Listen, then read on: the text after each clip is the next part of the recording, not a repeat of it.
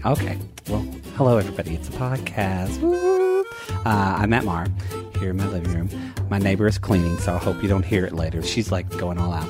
And I'm here with the beautiful, the wonderful, my fellow Okie, Shawn Pelofsky. Oh, thank you, Matt Mar. You're It's such welcome. a pleasure to be here. I said it right. Pelofsky, right? Yeah. Okay. Wait, but now is it hyphenated? Say Shawn Jew. It's a terrible last name.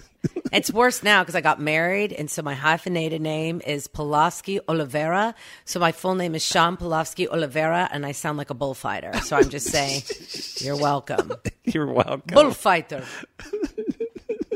Now, so we met each other. You're a stand-up comic. Really funny. You're like, I think like, maybe you don't say this, but I feel like you're like upper echelon stand-up comedian. Like, I mean, you've been through the fucking trenches. Did you drop ecstasy before I got here? Because I think you're hallucinating this idea.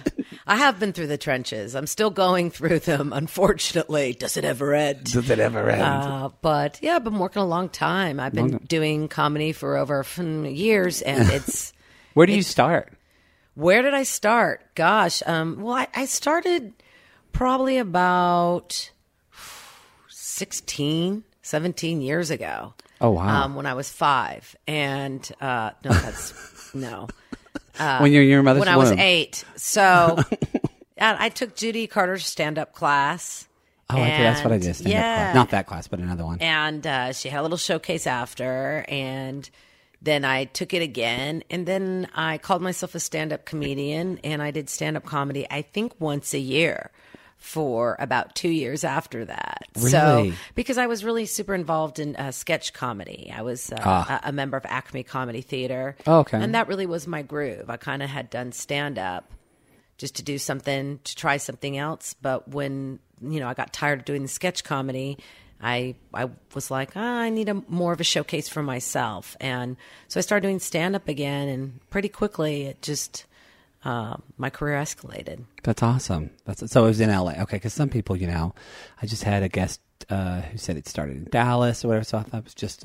Yeah, well, I don't know. Could we have really started comedy in Oklahoma? I know. And so you lived in Oklahoma City, right? Yeah, 17 years. In Oklahoma City or like Edmond or Yukon? No, in Oklahoma City. Where in Oklahoma City? We lived off of Hefner Road. Okay, yeah. So... right near Putnam. Well, I went to school, Putnam City North. Oh, Where'd you okay. go to school? I'm from Ardmore.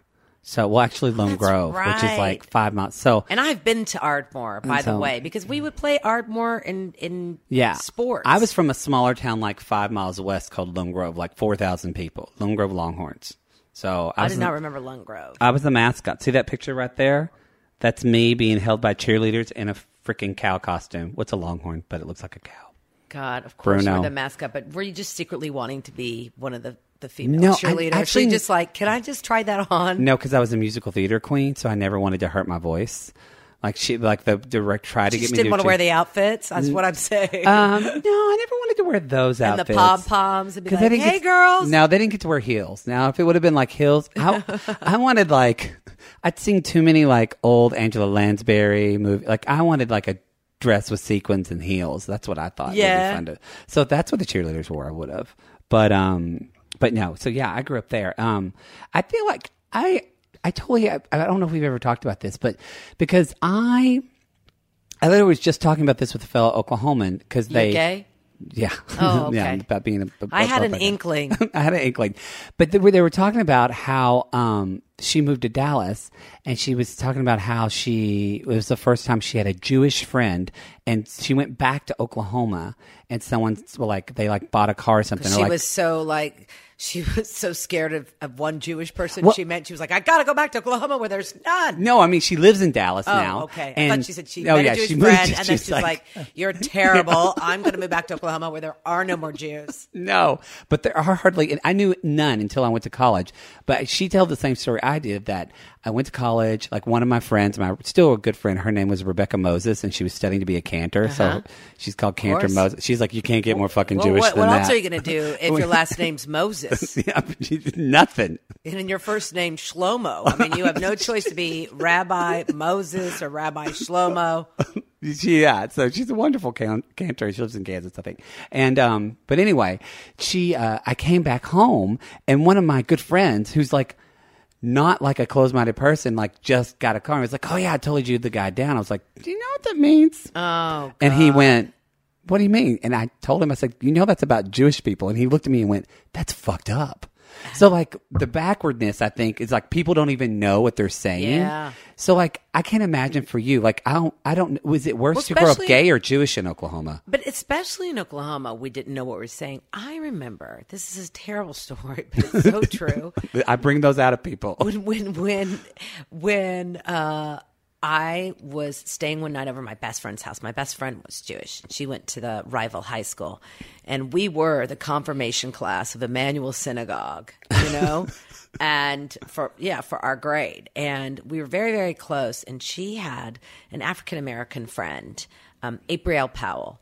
And she invited her over and me to spend the night at her house. And so, you know, we were trying to get into trouble, and we're like, let's go TPing. We're just doing stupid teenager stuff. And literally, it's just because I didn't know any better. I was in like junior high, and I was like, oh, this is where I learned real fast. I said, well, let's go, and I said the full word. I said, let's go N-word knocking. That's what we used to call it when we were That's what they called it in Oklahoma. And I didn't know. And then that's what, explain to people what that is that don't know, that aren't racist. Yeah. It's a black person knocking, but not so nice. And you would knock on the door and run away, right? Right. And there's other names for it, but that's what we called it in Oklahoma. So. Yeah. I said, "Oh, let's go," you know, and boy, did you heard it? Could have heard a pin drop. I mean, I'm surprised I'm still living because April Powell was like, "You said what? Let's go what knocking?" And I was like, "Yeah," you know. And then I got read. But you don't realize what you're saying. Yeah, I got read the riot act. You know, later she found me on Facebook, and I didn't even want to say like, "Do you remember the time when I said this in front of you like an a-hole?" That's amazing.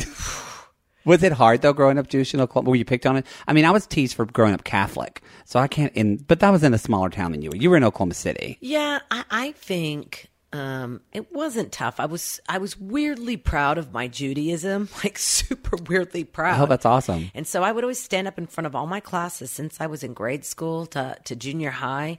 I would stand up in front of my classes with the menorah on Hanukkah. I'd bring out the dreidel. I'd be like, let's spin the dreidel and see how many M&Ms you can win. And I would talk about Passover. And everyone knew I was the Jewish kid in school. The only time I remember... there were like maybe two incidences. One, grade school, a friend of mine who swears by like up and down that she never said this, but you don't forget something like this. We were on the playing ground and she asked, where were the horns on my head? Oh my God. So, and Why I think I think I hit her and then I got in trouble.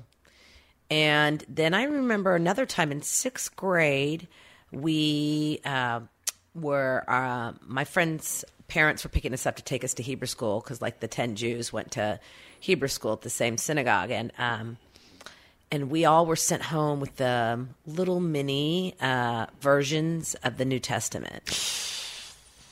And oh my God, my parents like flipped a table when we got home. I mean, some Teresa Giudice shit, man. They flipped.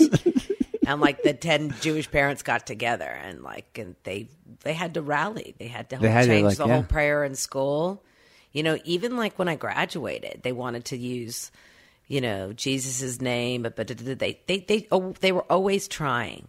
And when they had this big student council, like, camp weekend that everyone went to in the school, especially if you were popular, the guy who was in charge, the teacher, he always put it on like Yom Kippur or Rosh Hashanah. He always put it on a high holiday. And, you know, and he was a big old queen, T.C. Hardesty. I'll say it and I'll say it again. Oh, my T.C. God. Hardesty. The only thing gayer than T.C. Hardesty would be Liberace figure skating, sucking cock. This guy was in pink sweaters every day. He was practically fucking floating. He was so gay. And the whole school knew it, and he denied it. And he acted like he was this hetero, and that he hated me. he just, because I don't understand how he didn't love me right away, because I was open in 6th grade. I was like, because it should be known, gays fucking love you. Well, I love gay men, but this is truly the one gay man that really fought the fight with me, because I could see through him, and I was okay with it, but he wasn't okay with me being okay with it. Oh, yeah. And every time he would see me, he was such a bitch to me, and then he'd be like, how's your father?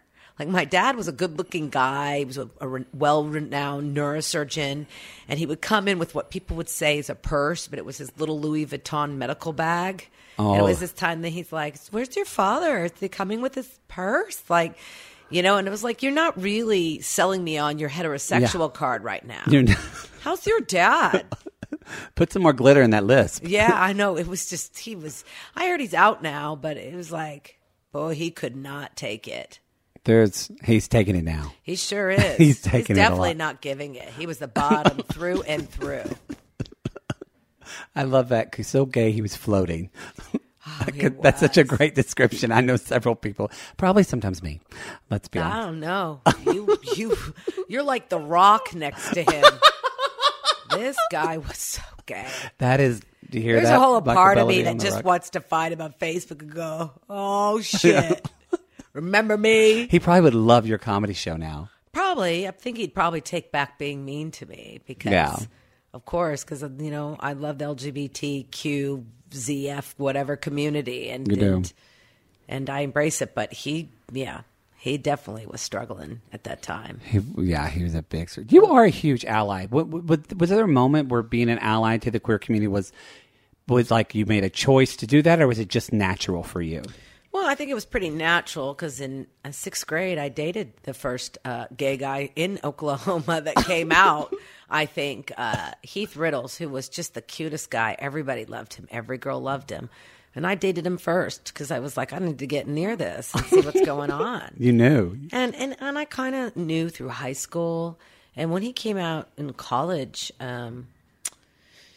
you know, I think it still was like in the 90s, and people were just terrible about it from my high school. Everyone was just shitty and said shitty things. And I was like, what are you talking about? Like, he's a human being, and he dresses well, and he's smart, and he was popular and likable. And what's the problem? I never could understand the prejudice. Yeah. Especially against gay men. I mean, gay men were always in my house growing up. I had a gay hairdresser. We had, a gay interior designer for our house. And my favorite gay man was this Gaysian at the Chinese restaurant. Because, the Jews had to have someplace to go on Sunday night, and especially during Christmas, right? Yeah, Christmas is a big deal. And we would go to Hunan's every Sunday, and we'd load up the fucking Mercedes station wagon or the Buick station wagon, whichever one we had, and we would go to Hunan's. And again, Shawn came floating out. I mean, he was like, have you ever seen the Queen? What is his name? Kevin on The Real Housewives of Beverly Hills. Lisa Vanderpump's. Ooh, he's super gay, and this Gaysian will come out. There's something about a Gaysian. This probably says like some type of reverse racist, but I feel like when Asian men, they can be gayer, fiercer than anyone else. They can. I mean that actually in a kind of awesome way. Can do it too. I think, when you meet a super gay Latin guy, it's like, whew. I just think there's something, I don't know. There's just something about like, yeah, there is something about just their culture. I guess maybe they have to break through more. So when they break through more, they're like, fuck it. Yeah, I think that the gayest population has to be in like the Philippines. Oh, yeah. They're the most beautiful drag queens ever. Yeah, and it's like every other man there's gay, I feel like. There's a lot, I feel like. But Shawn, he would come out every Sunday. And again, first person he'd be line was for my father. And he'd be like, hello, Dr. Pelofsky. How are you, Dr. Pelofsky? Oh, so good to see you, Dr. Pelofsky. Oh, your family, but more about you, Dr. Pelofsky. Your mom's just sitting there. Yeah, we all were just like, oh, man. And I just was fascinated by him. I mean, I was just like, who is this man? And he's so interesting. And so for me, I found it to be more interesting people than thinking about, looking at the other side of prejudice. Yeah, exactly. Now, so you moved from Oklahoma, did you move from Oklahoma to LA? Or did you? I went straight from high school, and then I attended college at USC. So my sister was going there at the same time as I was. Where'd you go? What'd you study? Theater. It was very productive. As you can see, it really worked out for me. It's really worked out. Lots of TV and film. I just can't stop. Thanks, USC. Thanks, you. It was like $90,000 later. It's so expensive. In 1982. So, yeah, thanks. Were your parents fine with you being an actress? Were they okay with you studying my theater? family. Well, I acted since I was in second grade when I played The Wicked Witch of the West. And, of course, again, this makes me, I think, a gayer man than most people. I was like, I want to be in The Wizard of Oz school play. And I played The Wicked Witch of the West. And I bet you were fantastic. Well, I thought I was pretty damn good. But then I melted before Dorothy threw the water on me. And I was a little anxious, I got to say. I could have worked on those skills. But the audience laughed, and I liked the sound of it. And that's kind of what turned me into being a funny performer. Oh. And I started doing characters and watching Saturday Night Live. And that was kind of my dream, to do something like that. That dream's been murdered and killed. But I that's what I wanted to do. You haven't heard about how nice Lorne Michaels is to everyone? Yeah, well, I hear apparently I'm 78 and too old to go out for Saturday. And they're like, you have to be 22. I'm like, what? But so I always acted in school plays, and I was in drama, comedy, humorous duet competitions and talent shows, and it was always funny. I did HDs, and yeah, my brother and I did an HD and all that kind of stuff, and the competitions. It was fun. Funny. Those were very nerve-wracking, but I always was the character, the funny, the impressionist. Nice. Yeah, I mean, my teacher, Coach Kurtz, to this day is like still probably one of the most influential people in my life. Yeah, that's great, isn't it? Yeah, I called her the day I got into SAG because I knew that she was like the one person from kind of my family. Like my parents are like, oh, that's really cool. And she was like, oh, she's like, I get it. I get what that's like. Something you work into and stuff like that. So it's hard. It's hard to get into SAG. I know. I now can't get anything else because it's all freaking non-union. It's hard. It's a thing. It's a very big thing. But all right. Well, let's get into some questions. I've got answers. We've got answers. Okay. So the first question is, speaking of prejudice, actually, this is from Colleen, age 31. Dear Mattie, I'm a white girl and I've fallen in love with a black man. Me too, Colleen. Every day. Size queen. It's true. Size Go queen. ahead. Okay. We've been together for 9 months, and my father says he doesn't want to meet him. I know it's because he's black, but my dad won't admit it. I really love this guy, and I think he might be the one, but I don't want to shut out my father. My mom thinks he's being ridiculous, but she won't say anything to him. Could he really change, or should I just give up on him? This is from Colleen, 31. Well, Colleen, it is because he's black. It is, yeah. I'm going to have to say, because your parents grew up in a different generation. Yeah. And if they're old school, anything like, let's say, my grandma Bertha and Grandpa Your grandma's Max, name is Bertha? Well, she was. That's May she rest. Do you have a Bertha? I have an inner fat girl, and her name is Bertha because I named so she wants food. I don't have anything fat in you. You're gay. It's true. Please. Please. You haven't had a carb since 1962. I know. I'm doing like my Shawn T25 in the back. I know. I see. I looked around your place. So anyway, your grandma Bertha, I love that name. My grandma Bertha, my grandpa Max, they old school, grew up in Brooklyn. They were mugged like 5 times. And everybody they were mugged by was African American. So when I used to go, when I was in 9 years old, I'd fly every summer to New York to go visit my grandparents in Ocean Parkway, and we'd go to see musicals in New York City, and it was just like my dream to do stuff like that. My grandma was always holding her purse tight, kind of like Ma from the Golden Girls. And she was always very nervous and this and that. And she said things, and I'd be like, Grandma, what's your problem? And I understand. It came from probably, just some bad luck experiences she had. But I think it's in every family. And I just, the only way to change it, I mean, you can't stop of who you love or who you're interested in.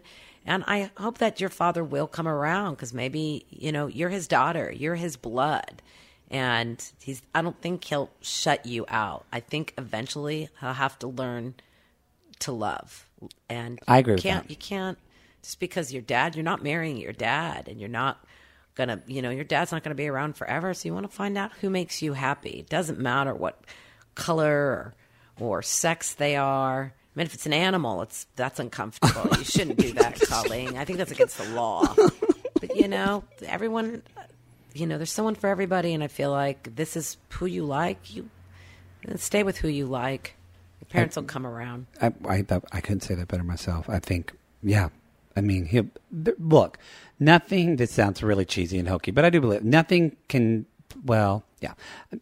Love is love. And like, so if people see that you're happy and someone's good for you, they're going to come around to that. Now, if he ends up being like a shitty boyfriend or a shitty husband, that's a different thing. Then you can blame it on because he's black. Blame it. Yes. Say, right. Sorry, Dad. Yes. You're right, Dad. Yeah, you're right. But if not, you're going to have really good-looking children. I think that's most important because no one wants an ugly baby. And every single parent who's against a gay marriage, a black and white marriage, whatever, as soon as that grandbaby comes around, they give zero shits anymore. They just want to see their grandbaby. I agree. So that's the way my parents were at their divorce. They didn't really talk a lot after the divorce. And then my brother moved back into the hometown with his grandkids. They were like best friends again because they just wanted to be around the babies. Really? That didn't seem to go like that with my parents. My mom still could look across a crowded room and then first she'll turn to anyone who will listen, even if they don't know her and they're a stranger. And she's like, oh, look, fuckface is here. And it is like 20 years later. That's got to be uncomfortable for you. Yeah, fuckface. That's what she calls him. She walked around my wedding party, telling people fuckface. Yeah, people are like, I met your mom. It was interesting. I think she doesn't like your father. And I'm like, oh, that's good. That's funny. And she kept telling everybody he was fuckface. So that was not too embarrassing. Is your father okay with your mom? No, they don't talk to each other. My father remarried the woman that he was with, and she's probably a couple years, maybe 2 years older than my oldest sister. It all didn't work out so like the way we all planned. They were married for 30 years. I thought they were inseparable. They met when they were 15. They both went to Erasmus High, where Barbra Streisand was attending high school with them. Oh, wow. And Neil Diamond, and it just, at some point, I guess it just didn't work out. Yeah. How old were you when they got divorced? I was 21. Oh, that was about this. Well, I was a little younger, but yeah. Yeah, it's not fun. I mean, people talk about, there's all these articles about when parents get divorced, kids, and how it affects them at a young age. Well, how about when you're older? You actually can know and figure out what happened. And you see like... You know everything. For the negative, yeah. You don't want to hear like, what? My parents did what? Who did what to who? And my father, yeah. Mm-hmm. Yeah, and it's not good. So it's not. It really... That was harder on me. That was way harder too. than me on being gay, was going through my parents' divorce. Yeah. And my brother was hard. He was around your age. He was 19, and so he was just kind of gone to college. You probably had the same situation too, where you moved all the way out to California. He just went to like UCO in Oklahoma City, but still an hour and a half away. And I remember him really feel like his home was just gone. Because you already go to college and you feel that anyway, but then your parents break up and people are moving out of your house and all. It's hard. Yeah. No, it really affected me. I didn't think I would. I try not to take it with me and think that all men, everything could go south. And I just had to remain optimistic that, hopefully, and I guess, waited a long time to get married. I'd rather wait till I'm because then you have less of the time for the man to get sick of you. Yeah, you have less time to get bored. Do you know what I mean? Like, I'm like, well, I only have like 20 more years on this earth. I hope he can still handle me. That's anyway, Colleen. So we went off on our own story, Colleen. So, but yes, anyway, we answered that. So good luck, Colleen. Dear Mattie, this is from Missy. She's got to be where I'm from. She's got to be from Oklahoma. I knew 3 Missies in Oklahoma. Yeah. I don't think I've ever met a Missy again. I don't think I have either. So, Missy, you've got to be an Okie or a Texan. Or a dancer on So You Think You Can Dance. Somehow they're just named Missy. Well, after this question, I don't think it's a dancer because she's talking about weight and struggling with that. Oh, okay. So, Missy's question is, Dear Mattie, I had a New Year's resolution to not eat sweets. I'm failing. I love them. So much. I'm not obese, but I do need to lose about 20 pounds. I know I need to cut back, but it seems overwhelming. How do I start? Well, I'm not Bob Taylor or whatever his name is. And I'm not Susan Powder. Susan Powder. Is that a really old reference? That is a wonderful. That's like such an old reference. Isn't she a lesbian now or bisexual? Oh, she's totally a lesbian. She is militant. Do you know she used to date Jessica Curson? Who's Jessica Curson? Oh, funny. One of the funniest comics you'll ever see from New York. Really? Yeah. That's only how I know Susan Powder was a lesbian. Susan Powder is intense. Sorry, we got up on that. So, so she wants help with curbing sweets. Well, I don't know what. I just started. You always stay slim. No. Really? I just actually started dieting myself and working out more, and I have to make myself do everything. That's because I have I have my third wedding and to the same man because I'm like a Kardashian. I just keep getting married, but the only difference is it's to the same fucking guy. Why do you have 3 different weddings? Well, we got married at the courthouse, and then I had a little something for Here in LA? Yeah, in Beverly Hills, and then we had something for some family and friends to come. Like it wasn't a wedding, but it was more like a little celebration. And then now we're having like a real wedding ceremony in Brazil for his side of the family that wasn't able to come up here. Oh, so and that's in May, which will be around the year anniversary, our 1 year anniversary. So yeah, we just I don't know. I don't know if we think we're Bobo Rockefeller, then we just keep throwing these. I don't know. It's stupid, but do you have a different dress for each one? No. For my party thing, it was just a dress. For the courthouse, I wore a really pretty wedding dress, but I wore it for like half a minute. So I'm wearing that dress, and then I purchased a veil, which was almost as much as the wedding dress for Brazil. So, and it's like a Virgin Mary type one of those like I forgot what it's called. Where and it goes over my whole body, and it's like somebody's a virgin. No, and it's more like somebody's a Jew. How did she get here? Because I'm pretty sure I'm the only Jew that all his friends and family have ever met. Because they're all, I'm assuming, really Catholic. Yeah. Oh yeah. And then there's me. And his parents don't care that you're Jewish? Well, they can't now, It happened. It happened. Yeah. We're getting married by a priest, which was crazy because he said, baby, my priest needs documentation. He needs proof that you're Jewish. And I'm like, oh, he needs proof that I'm Jewish? Well, why don't you just send him a picture of my Jew face, right? And then he was like, no, he needs documentation. I'm like, oh, he needs documentation? Well, tell your priest last time my people had to carry documentation. It didn't turn out so well. Now did it? It's just so embarrassing, but it's going to be a lovely, lovely ceremony and great. But I wanted to drop some LBs. Because I look at my pictures from the courthouse. Some LBs. I don't know what that is. Pounds. Oh, look at Junior. I know. I'm so current. You're so current. So I just, really wanted to. And plus it was like pilot season coming up. And I just wanted to look better. Mm-hmm. And this was motivation. So I cut out carbs and sugars. And I love candy. It's not necessarily like chocolate, but I love like candy. And I love chips. Like Jolly Ranchers. Yeah, I love candy. Just anything that's sugar. So how did you do it? You're the perfect, because I haven't cut out candy. So listen up, Missy. Well, I got sugar-free candy. Mm-hmm. I got like the sugar-free Werther, sugar-free mints. And I just started motivating myself. And little by little, I just started to cut myself off of these things. Because I feel like we do have it. Like I always want a little piece of chocolate around between like 2 and 4. Yeah. So it's like maybe, Missy, you're like, okay, I'm not going to have that today. I'm still going to do the one at 10. Or maybe have like those Jell-O pudding little things. There are ways to say, you know what I would actually say, because this is a pretty intense thing to do, is to cut stuff off of that. I would just say go on Weight Watchers, because you can have sweets, you can have everything, and they teach you. And I've done that before. I've heard Weight Watchers is fantastic. And it is great. And you don't feel like you're starving, and you can count everything you want to do. And I think that's the easiest way to cut, to do it, of anything I've ever done. You should be a spokesperson for them. It would be great. Well, I've still got the weight enough to do it, so. No, you do not. You look great. You look fantastic. I love you, Mattie. No, it's true. Well, and maybe too, like,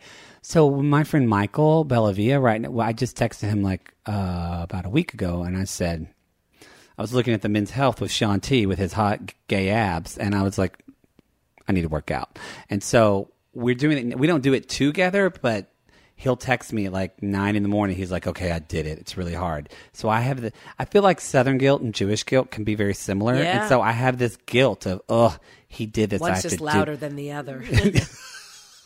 That's true.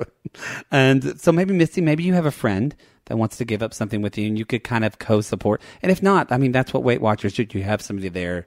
Yeah. The Dear Mattie Show, brought to you by Weight Watchers. Yeah. And you can also find, like, my friend Jill Michelle. She's another comic, but she's really fit. She's been training me, like, twice a week. Oh, wow. And she motivates me. When you have someone standing over you, it's also, you hire a trainer. Because you've paid money, you got to go where you do, and those people make you do it. Yeah. Yeah, that's true. All right, then. All right, Missy. Good luck. I love Missy. I would always say it like, you're in trouble, Missy. All right. I love this question. This is from Carol, age 33. Dear Mattie, I always hear you should love yourself, but what the hell does that mean? I mean, that's it. Who's asking this? Carol, 33. She wants to know. I mean, Is Carol retarded? Carol. I could use a little bit more information, Carol. I think it's pretty, pretty clear. How do you? I mean, you just have to invest in yourself. If you don't love yourself or hate yourself or you don't give time for yourself, then everything around you is not probably going to go well and could be meaningless if you don't get enough sleep, if you don't, pamper yourself every now and then. And I think to love yourself, I mean, I guess maybe she thinks, because people go, oh, I should love because it's really cliche and it's been overused and stuff a lot. Mm-hmm. But I think but as someone who's just a person interested in people's stories and a therapist, like, I think it is, a lot of that is the basis for a lot of people's problems in their life, is whether you want to use the word love myself or they don't like something they're doing or creating in their life. Or if you're like, if you're this self-loathing person, which usually makes you a stand-up comedian, sometimes you've got to see the light, and it's just, that wears on people too. Yeah. Yeah, I think it's just doesn't mean hugging yourself every morning saying I'm number one and I'm the best. That's for the Kardashians to do. Yeah. That's not what it means by that. It just means invest in yourself. Yeah, and your well-being. And you mean that financially because you're Jewish, right? Yes. Okay. Hello, money lender. Jewish jokes, miser jokes. Yes, it's true. So, and maybe by investing in yourself, Carol, like, it really sounds simple, so I get it, but it is kind of just do things you love. Like, I love that book, The Artist Way, because it was the first time I remembered, I really like going to hear concerts of like classical music. Yeah. And it's something I forgot. And it's not that expensive. So that is loving yourself, Carol, like doing things you like. Right. So start there. Yeah. Start there. Agree. Carol. Very well said, Mattie. Well, All right. Well, it's time for Celebrity Shit the Bed. So Which I feel like you're calling me out on something I actually did once, like a long time ago when I was having sex with a boyfriend. Where is probably the dumpiest show you've ever had? I do want because you've traveled all over the country, the world. I do want to talk about, before we talk about your crappy show, I do want to talk about, you've entertained the troops quite a bit. Yes, I have in more ways than one. Someone had to do it for their country. It was really hard for me to meet people in Los Angeles, so I feel like, I had to go to places like Afghanistan to find somebody. I was like, look, guys, I'm your only choice. It's me or nothing. It can be dry as a desert for the next 9 months here, if you like. I would love to have Marine sex. Marine, Navy, which one's better? I would say, I'd say Army. Oh, really? Actually, I don't know. I mean, most of them were special forces. Oh, wow. You were picky. Chris Kyles. Oh, wow. You did it. Yeah. You did. What was it like? I screwed murderers. Well, so what? How did you fall into that of entertaining troops? I fell into it because I had a comedian friend, Pete Gray, and I'd just broken up with somebody and I was super down, and he was like, hey, do you want to, there's this booking agency, they're sending comedians overseas to Japan and Korea, and it was right after 9/11. It was right after 9/11. It was right when it happened. Wow. And I totally went there thinking that was going to be such a great thing to do and that they were going to be so appreciative, and I couldn't have been more wrong. And that actually is my worst gig ever. Really? I had flown like 17 hours, whatever, to Japan. I was exhausted, and we performed in what was like, it's not like For the Boys. We performed in this bar in the middle of the disco floor in the round, and it was, people were on fold-out chairs or standing, and they'd all been drinking, and they'd all just gotten paid. They were all, and it was the Navy, the worst. The Navy's the worst. The really? most. Yeah. It's just Closet, because a lot of them are closet homosexuals. Well, it's just, they're stuck on a boat. They come off a boat, for 3 months from being contained in a small area, and they go crazy, and they drink hard. And it's just unruly. And it's like the couple times I just performed for just the Navy, it was always chaos. It was always just like, I was always like 1 minute away from being Jodie Foster and The Accused. It just was, wow. Uncomfortable. And I walked out there and I was wearing like flag. I was wearing jeans and this little half shirt with flag stuff and heels. And I thought I was being patriotic. And they were like, someone yelled, as soon as I walked on the stage, someone yelled, you fucking whore. Oh, wow. And people started yelling out shit. And I was like, hold up. I haven't even told you what a whore I am yet. So just hold on a second. Let me get to that. And they start heckling. And I was like, I'll take you on one by one, but you all can't yell at the same time. And I did. And I continued. In about 30 minutes, we had to do 45 minutes each. Oh, my God. And 30 minutes into my set, somebody pelted a cherry at my face. What? They pitched it like a fastball. And I put the mic down. It was a cordless mic, and I had been doing kickboxing. It was probably my most fit time, actually, in my life. And I know why people now get into fist fights. I always used to watch that shit in high school. But now I know why people hit people. And my adrenaline was just, I'd had it. And I grabbed the mic. I walk with the cordless mic, and I grabbed the cherry, and I was like, who threw this at my face? I stopped my whole act, and they pointed to this huge guy. And I walk over to the guy. I came to, like, his knees. I'm not kidding. He was huge. And I held the cherry in his face, and I was like, did you throw this at my face? Because this is the size of your balls, small balls. And then the whole room goes, small balls. They erupted. You nicknamed someone in the military. It's over. Yeah. And I got in his face, and I was literally on my tippy toes, and I was like, I will fucking kill you. You throw anything at me again, I will kill you. Nobody stopped it. Nobody helped me. Everybody watched. And then I went back and finished my set. And when the next comic came back out, they literally threw like glass at him. They were terrible. Wow. And as we drove home, the guy was driving us back. Like, you guys did great. And I was like, well, what happened to the last comics? They get murdered? I never went home and cried. I cried in my little Japanese hotel room that was the size of my fist. Aww. I cried the whole night because I just never felt so disrespected. That was the world's worst gig ever. Wow. Now, it made me hesitant to go again, to go entertain the military. But right after the Serbian War and the Bosnian War, that we were sent out again. And that was a whole different scene because that was like for the boys. Everybody was deployed. You had to carry your M16s on you. There's no alcohol around. And these were very attentive audiences that were very happy that we were there. And when I was the first female comedian to go to Afghanistan, that was super crazy. Oh, you were? That's cool. Oh. We were dropped in places and bases that had not seen any form of entertainment on the border of Pakistan and Afghanistan. And I went a couple times there. It was very rewarding, and I would never change that for the world. I would do it over again and again. That's awesome. That's what I love you. You are brassy with heart. Well, I was never going to sign up to fight for the military, so this is the best I could do. I didn't have a significant other. I didn't have children, and at that time, it was like, it's the worst. If it's the end of me, then it's, I did have to sign a death and dismemberment form. Oh my gosh. Which was really crazy that I signed twice. Wow. Because if you got shot down or something. Yeah, they weren't responsible. Wow. So.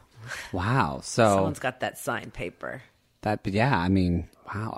We can do celebrity shit, but I'm like, what's gonna matter after that? Like, who gives a shit if Yeah. That Neil Patrick Harris didn't do a great job at the Oscars or some crap like that. I thought he did a great job. I'm just saying that's what people are talking about. Oh, are they? That's so rude. I mean, he didn't write his own shit. That's the way I looked at it. People are like, oh, he didn't do a good job. And I say, well, he didn't have great writers.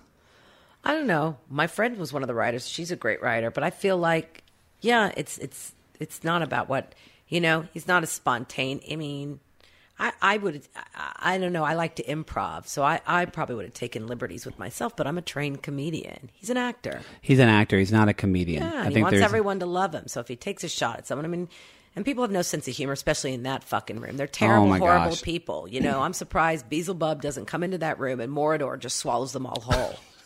They're all terrible, self-involved people. And in the end, this Hollywood shit doesn't even matter. Mm-hmm. You know? No, I agree with that. Something could happen to us all the next day. And everyone's so self-involved and hugging themselves. And I think he did a great job. I mean, Oprah, you know, that bitch couldn't even take a joke. She was terrible with her snarl. Like, what did she? What I don't remember the he Oprah made some joke. joke about her that she had a little, you know, it was a joke that she was wealthy. And she just scowled, and he was like, you know, get it because you're wealthy or you have a lot of money. I mean, that was funny to me because he took a pot shot at that fat bitch. Sit there in all your glory and pretend that you're straight. We get it. Yeah, we get it. Yeah, I'm not her follower. I don't think I've ever really been. I don't get it. I like the You're not Oprah better Winfrey than us. show. I like watching the people on her show talk because that affected me as a little boy. Like watching gay people talk on her show. So people are She's like, oh, done some great you things love Oprah. And I'm she's like, I love this donated show. to people, and she's done some great things. But I do think she thinks she's. I think she thinks she's God. And you're not. One of my well, I don't want to out him because he's still working in the business, but one of my previous guests who works in the business worked with her on something, and he said, quote, she thinks she's fucking God. Yeah, I had a friend who paid all this money. You could pay for this whole Oprah weekend. Oh, yeah, I had a friend who went to that. Yeah, and my friend went to it, and he was taking a picture with her, and you know what she said to him? That's right, take it all in. Oh, wow. I mean, I've heard that. I mean, you really took it all in. I did. That's the difference. Wow, But, she really said that. yeah, Wow. like yes, you're next to me. So for that firsthand, I just Yeah, because there's people that like I know a lot of people don't like her because they think she's bitchy, but I still I do. I really like Rosie O'Donnell a lot, and I like her because I think she's one of those genuine people in a way that's like, I don't have to be fucking nice. I can say what I want. Yeah.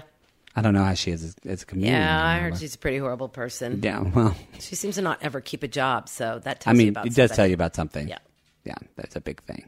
Who's not? I have heard I have a friend who's a background singer, and she sang with a lot of singers, and she said that because somebody asked her, which I liked her response. They said, "Who was the worst person you worked with?" She's like, "You know what?" She's like, "Instead of talking about the worst people, I'll tell you who the best people are." And she said that the best people she ever worked with were Dolly Parton, Of course, and Southern. and Liza Minnelli. Oh, drunks. Yeah, sure. She When was- you love working with her, Oh, my I don't gosh. even know what's happening. I would love to work with that. Yeah. Like I said, Liza Minnelli had the same birthday. I could so. tell you the worst people that you do? You have the same We have birthday? the same birthday.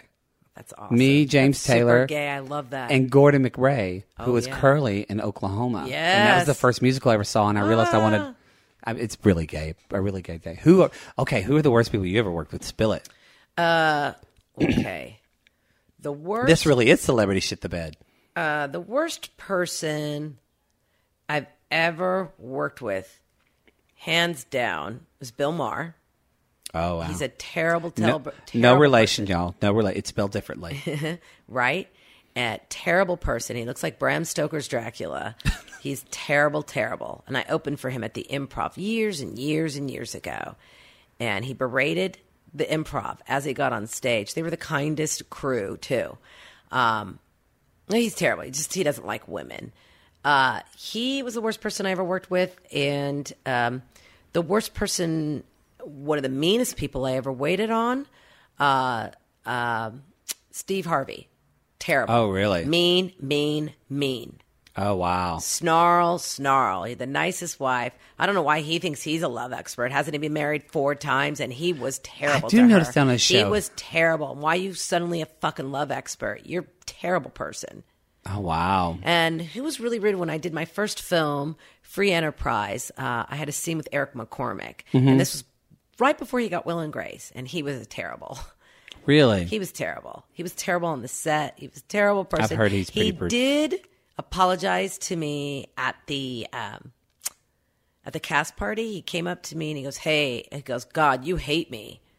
And I said, "Well, I don't think about you." And he said, "Well, I'd really like to tell you I'm sorry." I'm like, "Okay, noted." But, I would never invest Who my is time. the best, though? Is there someone that you just absolutely, who just floored you? The nicest person in the business. That you've worked with? Hands down, the nicest person is Ken Jeong, Dr. Ken, who was in the Hangover movies, the Asian. Oh, evil yeah. guy. Yeah. Mm-hmm. Chow. He's on Community. Yeah. Dr. Ken. He was called Dr. Ken. He used to be a stand-up comedian, and he was a doctor. Still is a doctor. Oh, I didn't know. But he's so busy now working. When I came onto the set of Community, he stopped the whole. There were thousands of people because it was a huge party scene, and he stopped everybody. He goes, "Everybody, this is Shawn Pelofsky. You're gonna love her. She's one of the funniest people I know, and she deserves to be here." Like he stopped, and that's. I don't talk to him often, but the way he treated everybody, it was so nice. That's wonderful. Yeah. Well. Look at that. We'll see. Ooh, we got the dish on the Dear Mattie show. Got a tingly feeling inside. A little bit. All right, so here we go. Chatty Mattie questions. All right, go ahead. Number 5. Here we go. 1. What's your most memorable childhood smell? My mom making breaded veal cutlets. Oh, that sounds delicious. Yeah, it's my favorite dish still to this day. Like you just remember being a little girl and like. Oh. She doesn't make it that often because it takes a lot of work and my back hurts. I can't stand up. Shawn, you have to do it. I love that. Okay, Chatty Mattie question number 2. Alcoholic drink you can't drink anymore because you got drunker than Cooter Brown on it. Vodka. Vodka does not mix well with my constitution. You're like the only other person who says that. I mean, in order to keep your gay card, you're supposed to love vodka soda. It's terrible. No. Somebody else I was just talking to, they said that actually they think they have an allergic reaction to vodka. I black out and almost die. It's terrible. Yeah, it's not. No. It's not. What is your cocktail of choice? Jack Daniels. Oh. Jack and Diet Coke. Look at you. Yeah, love it. Love myself some whiskey, can do that. And a fine glass of champagne. I don't want that shit. Don't give me the cheap stuff. I will punch you in the dick. That's amazing.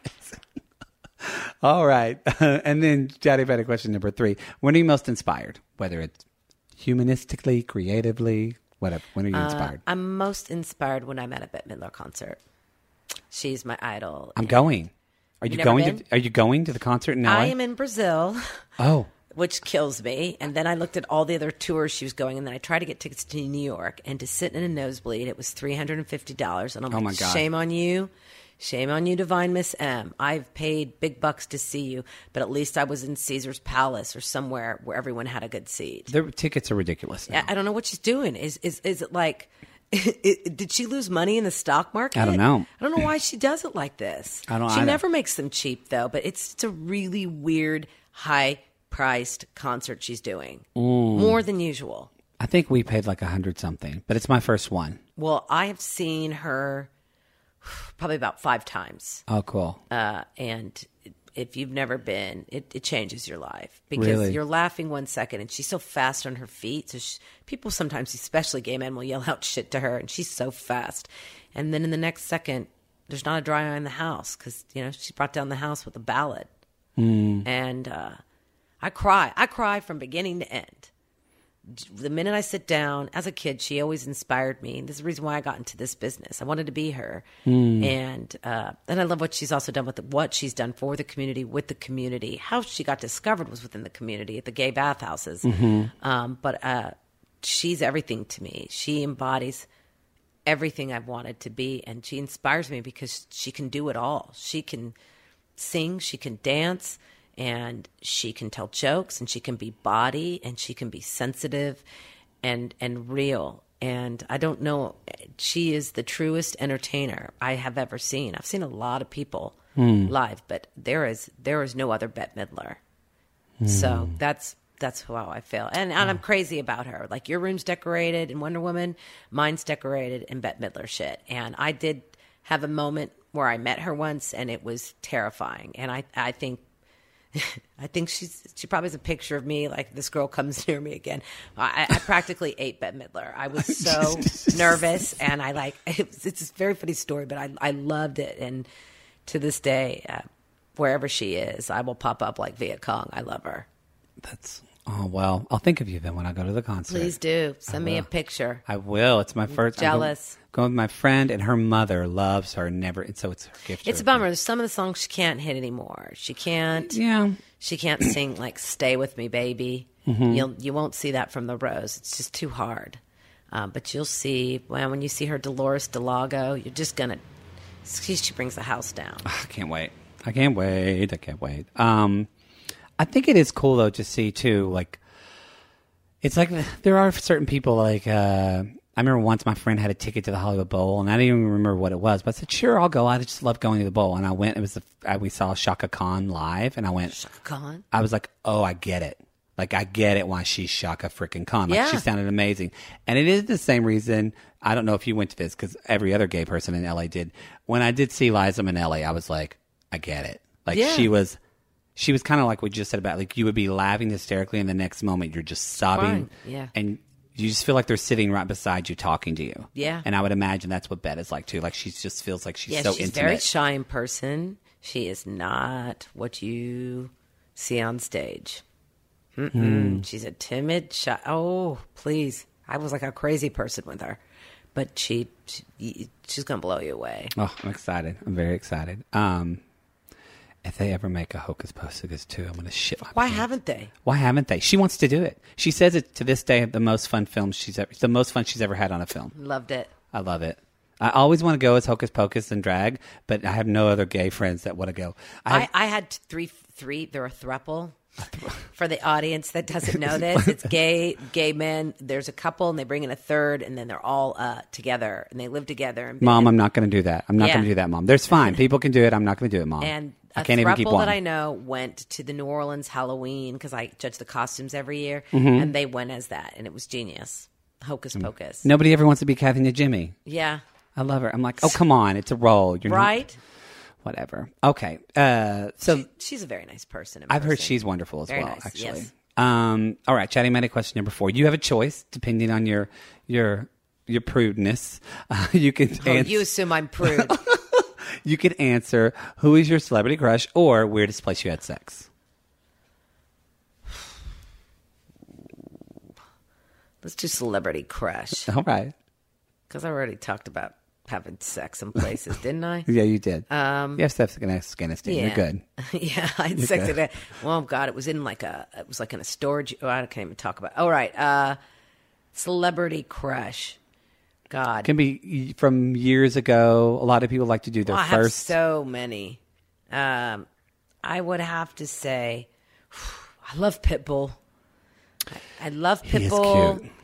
I love Pitbull, and I love Henry Cavill Henry Cavill's pretty friggin' hot. more than anything, and I love Prince. Prince is my favorite. My old roommate Karen Cole is going to love this. I'd like to lay that little man down, and I know I can bench press him. And I'm not a big person; I'm about the size of Bilbo Baggins. Bilbo Baggins, but I love him, and what is he, like 80 now? He's like 80. Sexy as shit. He's always sexy. In his concerts, I can't even contain myself. People around me, like big straight black men, are next to me. They're like, I can't even contain myself. I know. People can laugh at me and say, like, he's such a little guy and this, that. It's his talent. He exudes sex. He does. And that song, Damn You, is maybe one of the sexiest songs I've ever heard in my life. It's all sexy. It's all. He could say the alphabet, and it's sexy. Yeah, I'd be like, let's do this. He could even read my Haftorah from my bar mitzvah, and it'd be sexy. Now, okay, we're going to take a sidetrack a little bit because you reminded me. I forgot because I haven't seen your stand-up in a while. How did you? Me neither. I try to avoid it. How did you discover that you can do the Gollum voice? How did you discover that? I was watching the very first Lord of the Rings, and when they brought on Schmeagol and Gollum, I'm very attracted to weird voices and impersonating not your typical voices. And when something is a weird sounding voice, I tend to I tend to try and take that voice on. I'm just always attracted to that type of voice. So I was literally in the theater, and as he was just like my precious, and I was mimicking him because I wanted to get it down, and my friends were like, "You're freaking us out." And like later that night, I went outside. I hung outside I was trying to perfect it. And I was hanging outside my roommate's door at night, and I was like, "Laurie," and she was like, "Get out of here!" And I was like, "You have no friends," And I was like, I just kept doing that outside her room. It freaks me out. Listen, because on the mic, it's like amplified in my ears, and it literally sounds like something's gonna come and kill me. Master is so not. I know. I just did everything. So good. She's like, go away from my door. You're freaking me out. That's amazing. That's such. I don't have that skill. I'm a weird, like the voice from Buffalo Bill from Silence of the Lambs. I was always as soon as that guy hit the screen, and he's looking in the mirror with the lipstick, and he's like, "Fuck me, I'd fuck me," and it sounds like some alter, but the guy was doing it's his voice, Ooh, that's creepy. She's a great big fat person. It's weird. So weird. But he asked me to do anything high, forget about it. Because my balls are staying so low. It's so low. Do you do voiceover stuff? You should. Yeah. I try. I don't really get anything. I've only gotten one voiceover, but I did. I remember when my voiceover agents, I happened to be in the agent's office that day filling out some paperwork. And one of the voiceover recorder guys came in and he goes, come on in, blah, blah. Can you do, and he goes, oh, wait, can you do a Gollum or a Schmeagol? And the guy was like, no. And then I was sitting across the room and I go, I can. And he goes, yeah, right, Shawn. And I said, no, I can. And they brought me in and he's like, oh my God, who would have thought you were going to be our front runner? And I was up for a video game and I was up for it, but I didn't get it. You didn't get it? Someone else did it better? Someone else was better. Yeah. Wow. I want to hit that person. Me too. I was like, it's not Andy Serkis, right? They're like, no. Because then you'd be like, okay. Yeah. Ooh, I want it. You should have like dueling golems. All right. Well, last Chatty Matty question. What makes your heart happy? I know. It's cheesy. It's me. My husband. You totally turned into like a 13-year-old girl. Like you turned in. Love. I didn't there's so many things I could have said. Making other people happy makes me happy. I guess that's why I got into this business, to please others. But right now, it's like my life's changed a little bit. And I just newly got married and didn't think I ever was. I was the eternal Bridget Jones spinster. And it's to know that I have someone and he loves me unconditionally, hopefully. It doesn't hurt that he's Latin. Hello, hola, papi, and he that. Is cute. Thank you. Well, there's no ugly Brazilians. You know there's that, not, right? That's true. Like I used to say, I say sometimes I go, Brazilians are they're chosen people. They're good looking. I mean, they're so good looking, even like Christ stands over them. And you think he's blessing them, but really he's just showing you how big their dicks are. That's only for gay men because they're the only ones, and because we travel. Well, because it's so funny because gay men were the ones who convinced me to like Latin men. I used to just be like, is he Jewish or is he white? I never really looked at diverse. I never was really into diversity. Well, we're from Oklahoma. Right. And then as time went by and the more gay men I knew, they're like, girl, you got to find a Latin man. Those are the Brazilians, forget about it.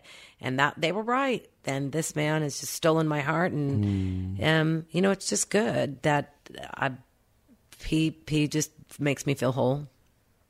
Wow. And sometimes when everything seems to be so frustrating, and as frustrating as this business can be, I can just be centered to know that, like, I have this person with me. So if the earth opens up tomorrow, which is a possibility here in Southern California, at least I'm not going to die alone. I mean, I'll not die very attractive. Let's just say, you're beautiful. I won't have makeup on. They're going to be like, oh, you move her. She's not my type. It's going to not be pretty, but whatever. That's very, very sweet. Well, thank you for doing the show. I really, really greatly appreciate it. Tell everybody where they can.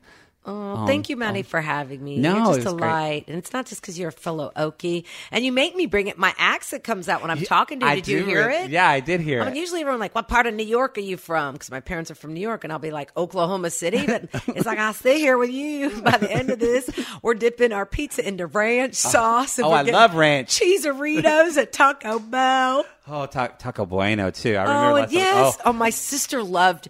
My sister and my brother were dying at you at the when we had the Okay. tornado. I'm going to tell what people do because hardly anybody else. We were just talking. No one else did anything in LA. I remember as in Oklahoma when the last huge tornado hit Moore, and it was devastating. There was all these benefits and things I felt like going on, and nothing was happening in Los Angeles because nobody cared. And you they call just me, care about themselves. Exactly. And you call me, and you're like, I want to put it together an Oklahoma benefit. And so I think almost every comic was some way connected to Oklahoma. Everybody was, yeah. And it was. We raised money, and it was a wonderful, like, it was very healing for me because I couldn't, I'm sure it was for you because we couldn't be there. Right. So it was wonderful. It was, yeah. So I'm so glad that you No, did I was that. glad. You were so But Taco funny. Bueno went over well. Oh, my gosh. And there were people from Oklahoma who found our benefit online. Yeah. And that was really great because I was like, do you know them? Do you know them? We're like, no. But yeah, all your personal jokes about Oklahoma, it brought me back. Well, where can you find a good Brahms? Oh, I love Brahms. Oh, man, I used to have their hamburgers every day. The best freaking Taco Bueno. Gosh. Taco freaking Bueno. Oh, yeah. Now I'm hungry. Now I'm never going to be skinny in that state. Well, tell everybody where they can find you, and if you want them to tweet you, your Facebook, Insta, whatever you do. You can find me lurking at Latin conventions. No, you can find me. My website's hahachick.com. It's pretty easy. HACHICK. You can find me on Facebook, Shawn Pelofsky. You can find me on Twitter at Shawn Pelofsky, Pelofsky, and it's SHAWN. I mean, whatever. You can find another something that sounds like Shawn Pelofsky. Google. You'll find me. There's not one more. And I perform regularly at the world famous Comedy Store and travel around. And I have a webisode, new show called Stop It. So you can find that on YouTube. And hopefully you'll be available when my book comes out, when I'm just hoping to try and get it published right now. And really? Getting some editing touches on it. And it's called The Death of Dating. So hopefully when that comes around, wow, people will check it out. Oh, I'm assuming it's about dating, or is it like about your life? Or it's a tell-all memoir that I had actually finished in July, right before I met my husband, a couple months, and it's a tell-all of all the people I dated, and of course, everyone has a nickname, and how technology has changed the face of dating. And people search for the one, and how people are always kind of looking over their shoulder for the next best thing, and it's a digital age, and I don't know if I think it's getting worse. So yeah, I definitely don't care for it. Yeah, and so this is my personal search, and actually the book has a happy ending. But when I had finished it, I mean, I ended it optimistically because I believe there's someone for everybody. But I really feel like maybe the book did. Just write a book, Mattie. You'll find the one about everyone you've been with. I'll finally find, yes, the one. Yes. Well, we're working on it. We'll see, maybe. Yeah. I don't know. We'll see. I look for you. I appreciate that. I'm good. Because I'm like you. I don't date white guys. Yeah. I've tried. I will. I mean. Oh, really? So you don't touch them at all?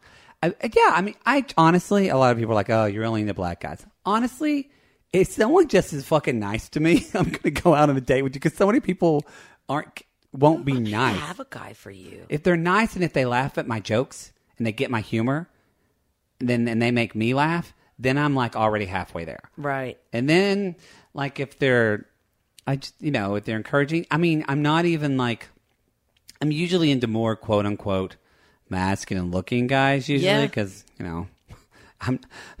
I haven't topped anything, maybe like a snow cone when I was 5, and that's about it. That doesn't make sense. No. But so yeah, I don't know. I just we'll see. Noted. I got you. Well, thank you for doing this. I love you. Thank you for having me. Likewise. Love you too, Mattie. And so that's it, everybody. So go to DearMattyShow.com. You can do all Facebook, Instagram. They're coming to get us. They are. They're saying, you bitches need to be done. You can go to everything, social medias, hashtag #VMattMar. And Sugar has asked me some questions, because I always need you to send me. I need you to send me your crazy so we can figure it out. I don't know why. I'll have my mom contact you. Please do. But all right, everybody, try to do something for somebody this week, and we will see you next week. Bye. Bye.